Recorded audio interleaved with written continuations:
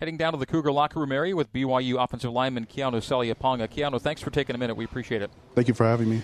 It really felt like BYU had earned some well-earned momentum, up 14-3. Things were kind of clicking a little bit, and then the game switched pretty dramatically. And this was a game of swings. As you look back on this last 60 minutes of football, how would you describe it? First off, hats off to Toledo. They came out to play today. As far as us and as far as what happened, we came in with the right mindset. We just didn't execute. As you think back on this game and the chances and capitalizing on opportunities, how do you practice so that you can capitalize on those opportunities more, or what maybe needs to be emphasized on what you're currently doing, or maybe what could you be doing different or change in practice? And I realize we're just moments post-game, and that might be a hard question to ask, but I wanted to get your thoughts. Yeah, well, good thing we have a bye week coming up, so we'll look over the film and look at our problems, look what we need to fix. I know myself, some plays I didn't take the right technique, but as far as practicing, we just got to watch the film and trust our coach is going to put us in the right position next time, and trust that they'll make us practice the right technique and whatever we need to do to execute next time we step on the field. Keanu, third downs and short have been kind of problematic for BYU this season. What's your take on it?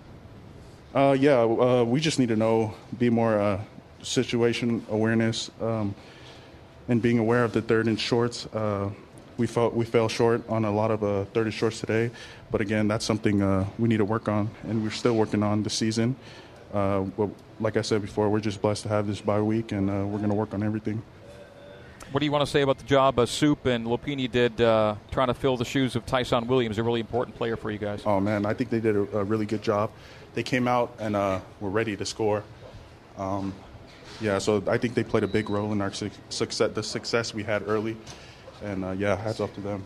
Sticking with that theme on the run game, it was 44 pass attempts to 23 rush attempts. When you guys talk about, coming into a game plan, and maybe you don't get specifically down to attempts because you kind of have to go with the flow of the game, but in an ideal game or the perfect game, does this BYU offense want to be balanced run-pass, or is it more two-thirds, one-thirds like we saw today? Like our Coach Mateos always preaches to us on the road, if in order to win on the road, you got to run the ball. So our mindset was to get a lot of success in the run game. But like any other game, things happen, and sometimes you need to change the game plan. But today we just didn't execute. Tough to say how long it's going to be this way, but without Zach Wilson and with Jaron Hall, how does that change you guys? It doesn't change us at all. Those two are our top two quarterbacks for a reason. They have a good amount of reps, equal reps during practice, and no matter who steps up, me and the O-line is going to protect for them, and whoever shows up, they're going to play their hardest. Not the ideal way to head into a bye week, of course, Keanu, but what do you guys want to get done as a unit before you kind of gird up and get ready for the next phase of your season here?